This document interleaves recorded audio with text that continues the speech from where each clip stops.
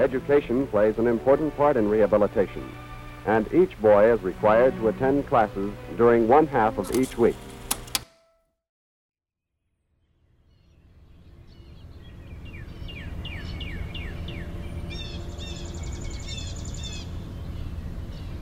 It's the early morning hours of April 15th, 2015, and members of the Okeechobee County Sheriff's Office are gathering at a 25-acre property north of the city of Okeechobee. The deputies are at the former Florida School for Boys in Okeechobee. A reform school opened in July 1959 by the state of Florida for delinquent juveniles. As news helicopters circle overhead,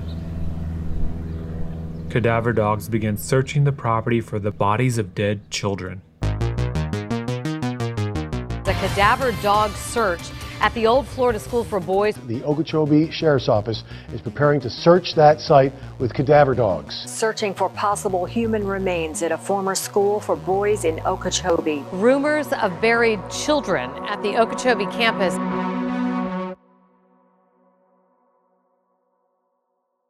How did we get here? Through the decades, rumors had swirled that beatings and torture were occurring at the school. Those who spent time in the institution described a culture of fear, abuse, and sadism behind closed doors, with whispers of dead bodies buried behind the school's dairy barn. We look into this school and trace its origins going all the way back to the 1900s in today's episode of True Okie.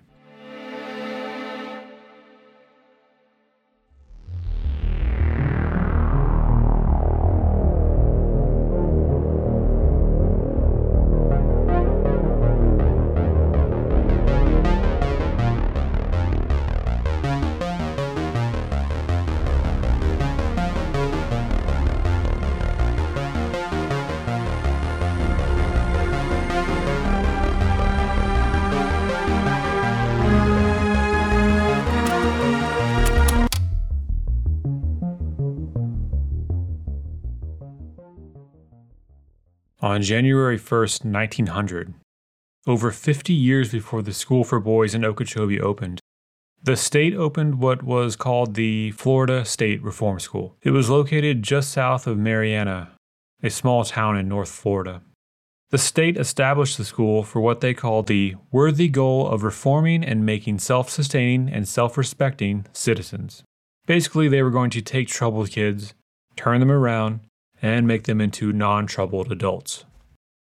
The state said at the reform school, kids would have the opportunity to learn skills like carpentry, blacksmithing, grow vegetables, and to raise hogs and cattle under the supervision of staff. A glowing report in the Marianna Times-Courier in 1906 describes the young students at the school as rosy-cheeked and robust in good health, adding that the youth are well-fed, well-clothed, sleep in clean, comfortable beds, and attend Sunday school every week. Throughout those first years at the Marianna Reform School, an odd thing kept happening. The school kept catching on fire. An unexplained and consistent series of fires took place at the Reform School in those early years.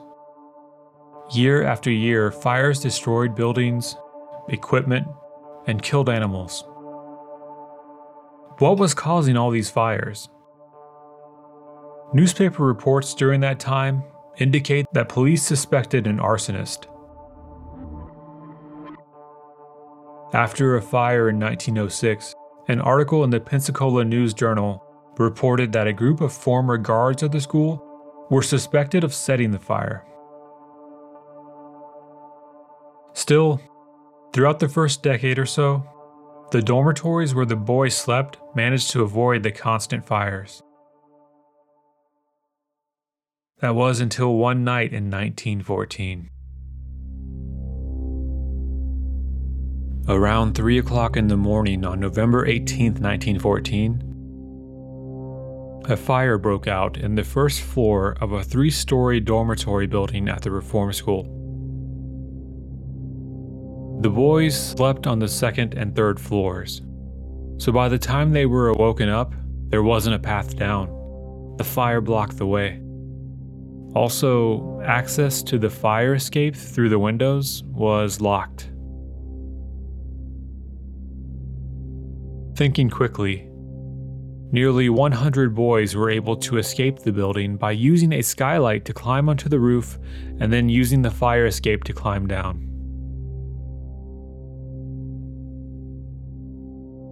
Some tried to force their way through the locked fire escape. The superintendent of the school realized that access to the fire escape was locked and attempted to retrieve the key from his office, only to find his office completely engulfed in flames.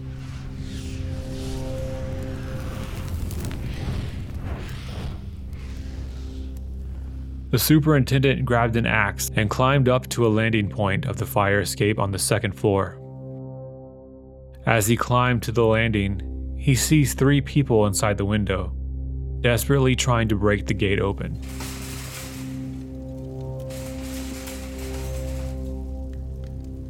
Using his axe, he smashes the lock on the gate, breaking it loose. But he's unable to move the metal gate out of the window. As he's struggling to lift the heavy metal frame, the floor suddenly collapses underneath the 3 men locked inside, and they fall into the flames.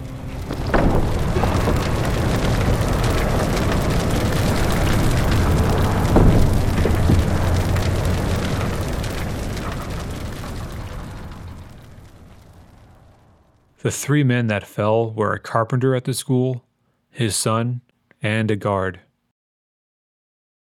The bodies of 7 boys were found in the aftermath of the fire, lying in their rooms.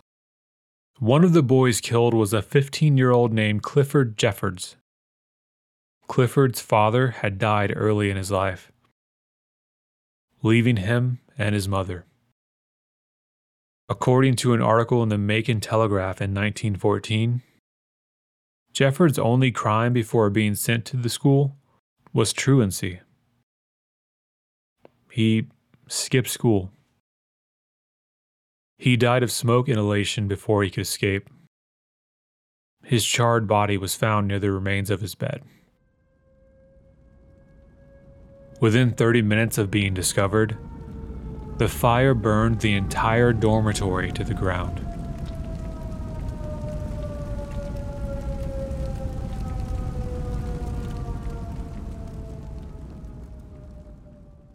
In addition to the repeated fires, the boys at the Mariana Reform School were subjected to a system of abuse and borderline torture.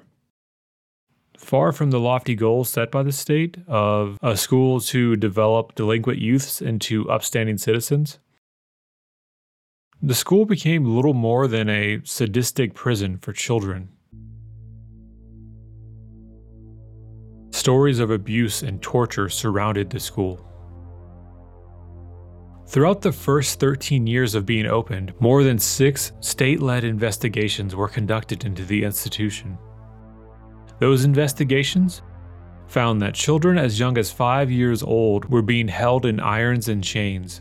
Children were being hired out by the school for labor, they were unjustly beaten, and were without education, proper food, or clothing. But the most prevalent torture, by far, were the beatings. While a variety of tools were used, the favorite among staff was a 5 to 6 foot long, 4-inch wide leather strap. The strap consisted of 2 pieces of leather with a pliant piece of sheet metal sewed in between. Oftentimes, during the beatings, the holes in the strap would become filled with the boys' clothes and flesh. As the decades rolled on into the 40s, the 50s, the 60s, the horrific stories continued to come out of the school in Mariana. Bryant Middleton was 13 when he was sent to the Mariana School in 1959. There, he saw a building on campus known as the White House. You were sent to the White House for many reasons.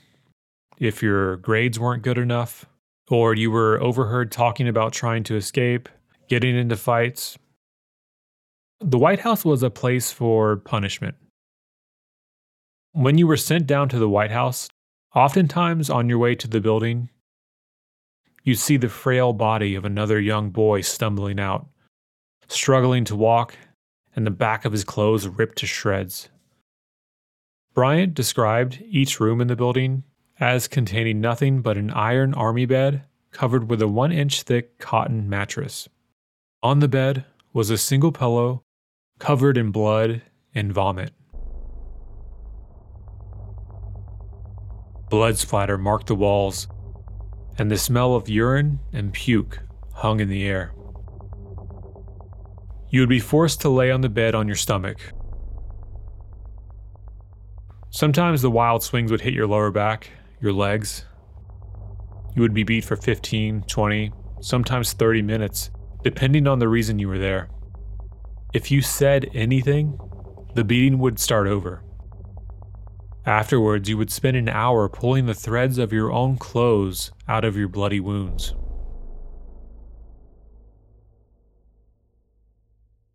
One of the school's psychiatrists, Louis Souza, began experimenting on the boys, using sound wave and electroshock therapy. Louis believed behavioral disorders were related to an insufficient supply of oxygen in the blood. He decided to test this theory on unwitting boys at the Marianna campus. He created a mystery drink to give to the boys in his care. In an interview with the Okeechobee News in 2011, Jimmy Turner, who was sent to the Marianna campus in the 60s, describes going into a small room with Dr. Souza, and then being given 6 to 8 ounces of a bitter-tasting red-orange liquid, and then having electrodes attached to his head. Soon after drinking the soup, as the boys called it, Jimmy says his brain would get foggy, and he wouldn't be able to recall what happened to him.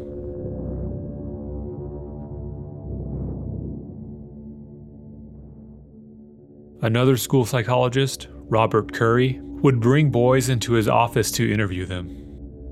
As the bald, husky man smoked a pipe of tobacco at his desk, he would ask the boys strange, invasive questions, such as if they liked to masturbate, or if they thought about having sex with their mothers.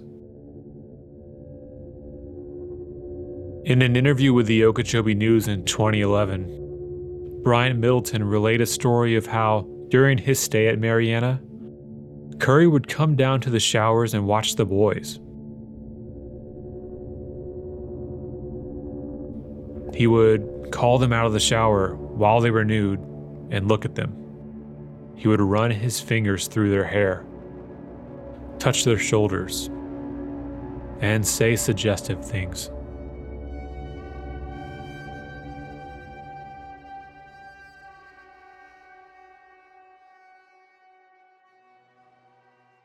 Headed into the 1950s, the Reform School in Marianna, which would have its name changed to the Arthur G. Dozier School for Boys, was beginning to get overcrowded. In 1952, the school had to temporarily stop accepting new students, because living quarters designed to hold 30 boys were now holding as many as 50. Eventually, the decision is made to build another reform school in the state to help handle the rising number of juveniles. As the state looked for a site to build a new expansion to the Marianna School, they eventually settled on a small county in South Florida called Okeechobee. By 1959, construction had finished at the property located just 4 miles north of the city of Okeechobee. And now, a group of supervisors from Marianna are traveling south. Their goal? To install a similar system of discipline in the new Okeechobee School.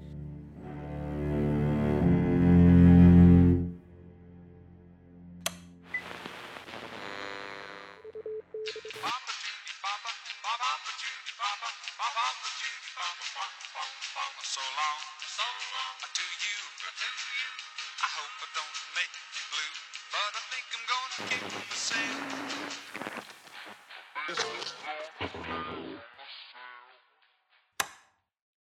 In the 1950s, Okeechobee's economy is shrinking.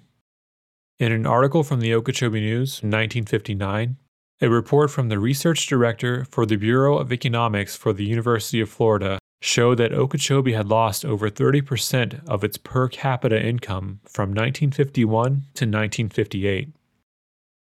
So word of a new school built by the state coming to the area was met with enthusiasm.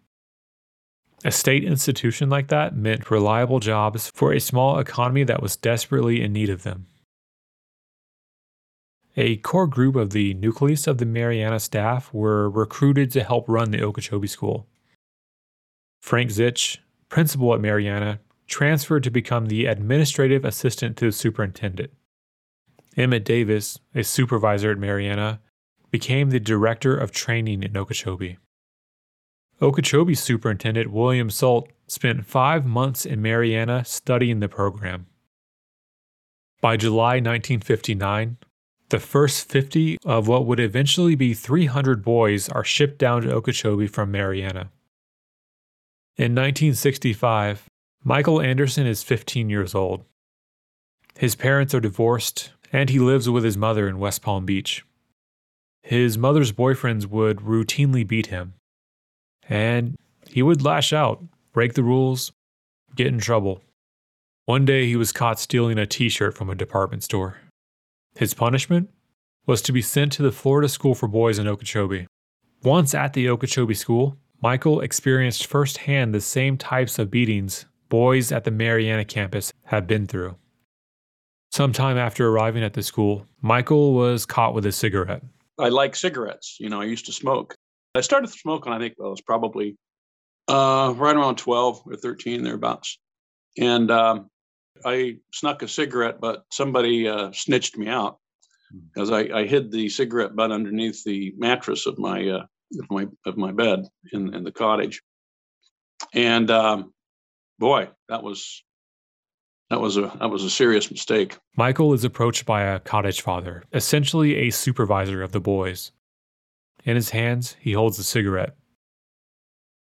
"This yours?" he says. Michael admits it is, and he's taken away by Johns. He's taken to the Okeechobee version of Mariana's White House. The Okeechobee building went by many names, but Michael remembers one in particular. So they sit you on this bed in this room, and the room has got various names.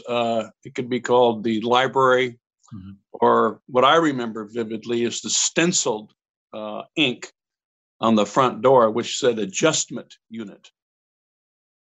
This whole experience culminated with me sitting on the bed and surrounded by 4 gentlemen. I use the term loosely. The fact of the matter is that they were torturers. They were individuals who put a hurt on kids. Frank Zich, Donald Johns, and Emmett Davis, and then there was the psychologist. And the psychologist was very a pernicious individual. Just chronicling.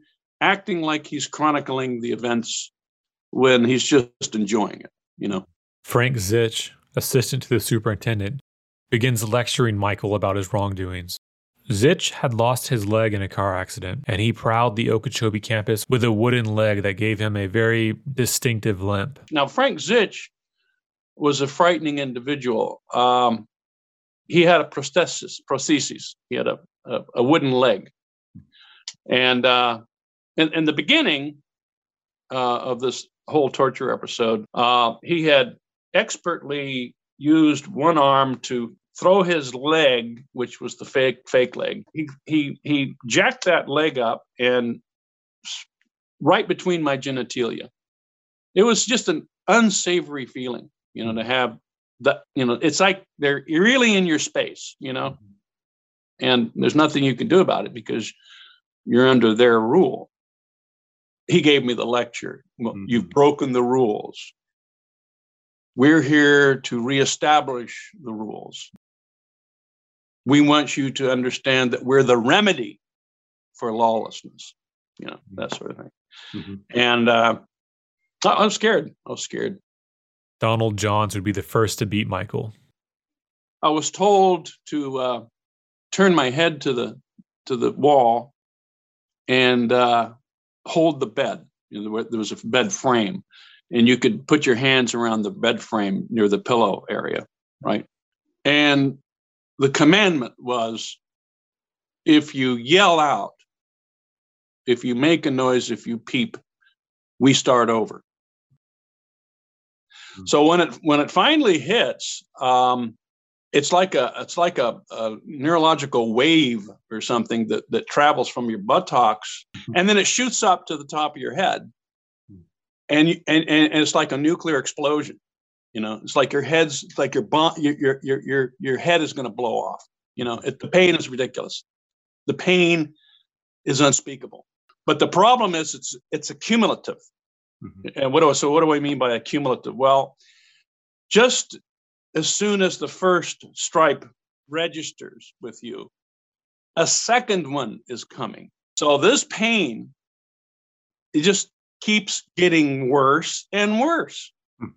It's not just you've got the apex and that's it and you walk away. Hell no. So finally, after about the third or fourth stripe, I realized that I had to do something. So I thought I would try to negotiate with these people. So as I turned over, I'm looking at this guy's face, Donald Johns. His face is so twisted and his eyes are bulging, and he's really putting a lot of work into this fourth swing. And it hits me on the side of my hip. The force does. I thought that my hip got broken. It felt like it shattered. So, and he started over. Wait, now we got to start over, boy. It's like Strother Martin and Cool Hand Luke. What we've got here is failure to communicate. Some men you just can't reach.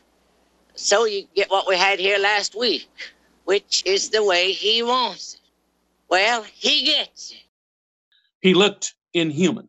He looked like a demon that had been conjured from hell to deliver this beating, And, well, finally, he got tired, and he passed the baton off to Frank Zich. Next, Zich, the man with the wooden leg, grabs the leather tool and takes his turn at beating Michael. When he got done, I was having a glimmer of hope that maybe this would be over. But to my incredulousness, it was not over. It was, in fact, now it was going to get serious. Now Emmett Davis takes the instrument. Davis is a former professional baseball player that towered over the other men. He's fit. You can tell he's fit. He's very fit. The first stripe that I received from him was just an order of magnitude more painful than the rest. I mean, it was like, ice water to scalding hot water. It's just a scalding sensation. Now, at the end of it all, I was a shuddering mess. I was scared out of my mind. Heartbeat must have been at least 200 beats per minute, and I really thought I was going to die. Yeah, when you experience something like this, you realize that these people could exterminate you and probably get away with it.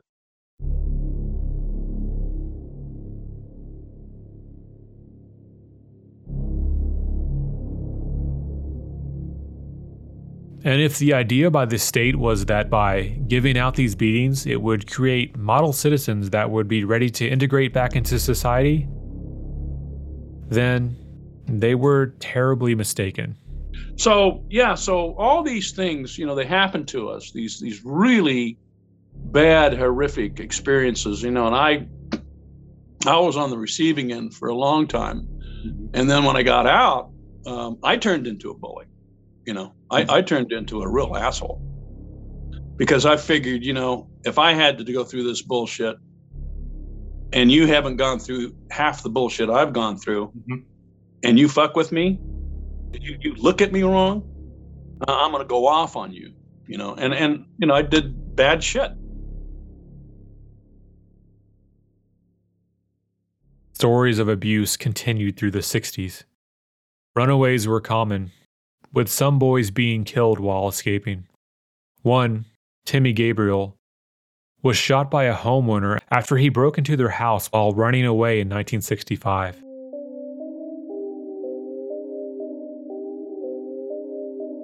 Authorities at the time called it a justifiable homicide. Decades later, Timmy's brother posted online searching for answers about his brother's death, saying that their mother had told him that Timmy was shot perfectly between the eyes, and that when the family received his body, they found scars and swelling covering his torso. The brother continued to seek answers about Timmy's death, up until he himself passed away in 2009. Leaving no one else to carry that torch.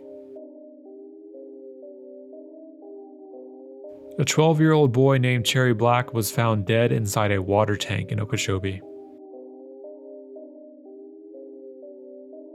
The official story is that the boy was attempting to run away and hid in the water tank where he drowned. But no autopsy was done. Another former student, Marvin Mike, told the ABC station WPBF that he thinks the drowning story was a cover-up by the staff at the school, telling the station that he believes they killed the boy and threw his body in the tank. The Florida School for Boys in Okeechobee remained in operation by the state until 1982, when the Eckerd Foundation took it over and renamed it the Eckerd Youth Development Center. It remained under that name for years before bouncing around to a number of private, for-profit security contractors in the late 2010s. The Reform School in Marianna was shut down in 2011. That year, the University of South Florida began an investigation into the deaths and buried bodies on the abandoned Marianna property. In the course of that investigation, researchers unearthed 55 bodies.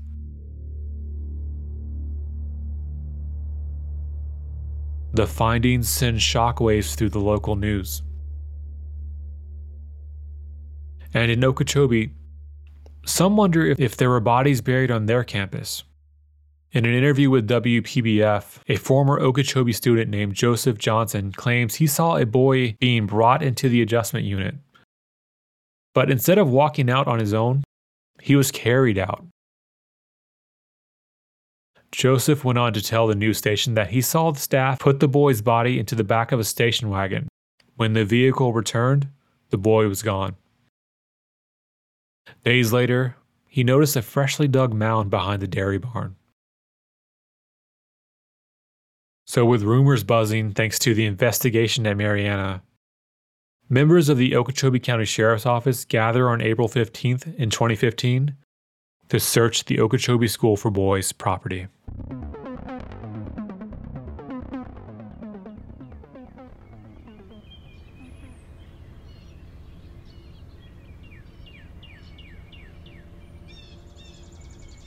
Over the course of 3 days, deputies battled dense underbrush and blistering heat.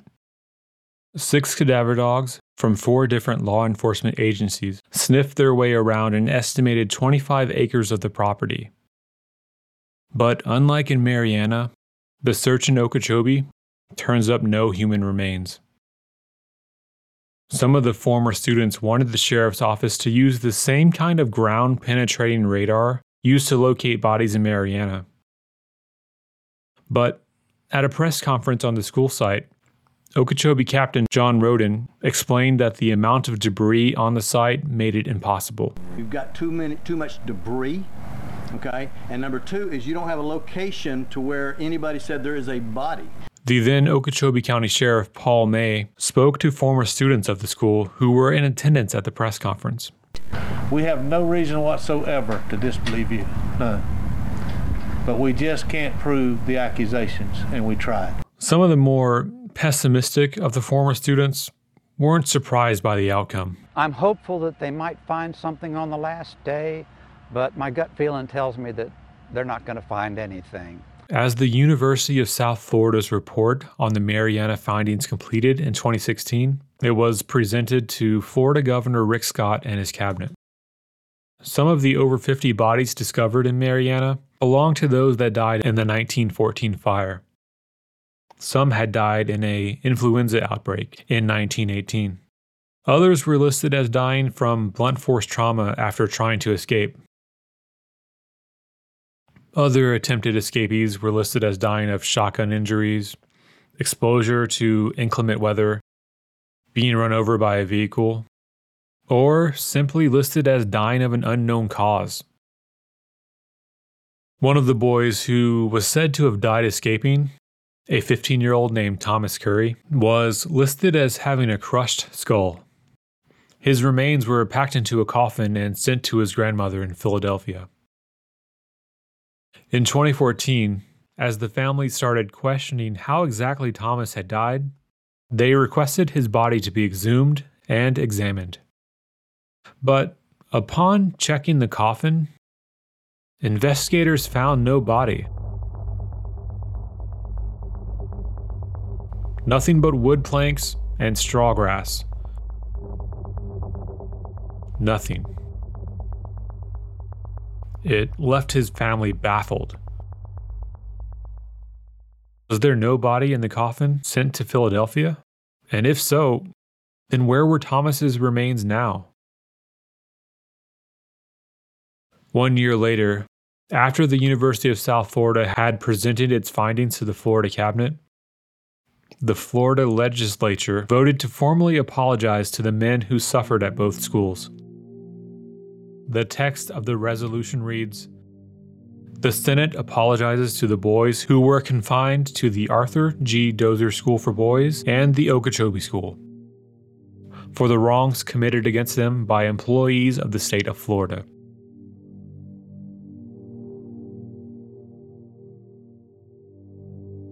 Be it further resolved that the Senate expresses its commitment to ensuring that children who have been placed in the state's care are protected from abuse and violations of fundamental human decency."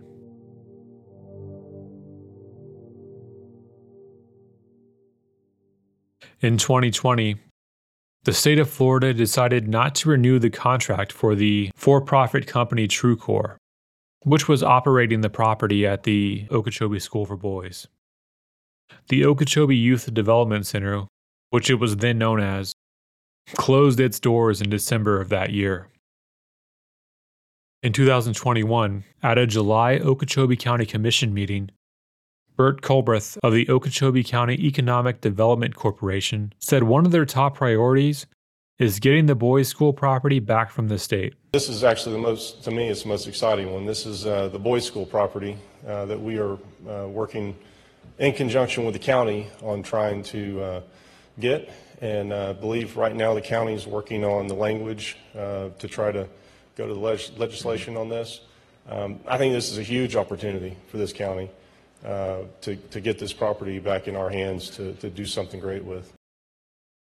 A bill seeking to provide restitution for those abused at the schools was filed in the last two legislative sessions in Florida. But both times the bill has fizzled out and failed.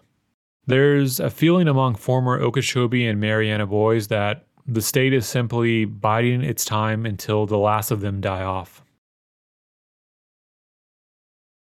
Decades after leaving the school, boys like Michael Anderson grew into men and had to find a way to adjust to what happened to them. And the problem is that when you try to reintegrate into society, you can't. But you try anyway, but you can't. And so what you do is you wind up suppressing memories and suppressing the experience, which is what I did for, 40 some odd years.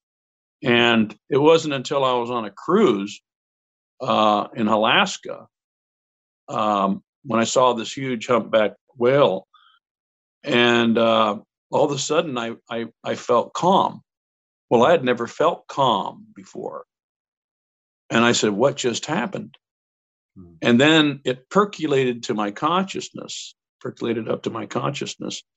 that the word Okeechobee. You've got issues, Mike. You need to resolve this thing with Okeechobee. One of the things you do is a thing called forgiveness.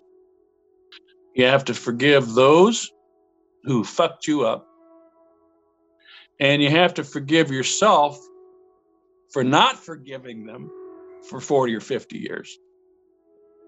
It's a crazy thing. It's like a ripening of the soul. The soul cannot accept what happened to it until many, many years of gestation, say. And then finally it dawns on you, forgiveness is the way out of this. That's the way out of it. And to realize that was, it was a big bump. It might have been a crevasse, but you crawled out of the crevasse, and guess what? You can move on now. But that's a very long, convoluted process, you know. The more you've been hurt, the more work you have to put into yourself. If you enjoyed this episode, please consider subscribing. My name is Richard Marion, and I'll be back soon with another episode of True Okie. If the personality has been redirected in time, if the school subjects have been practical, if the trade training has been thorough, if the counseling has been wise, the rebuilding of an individual has been complete. If so, then no greater reward can be asked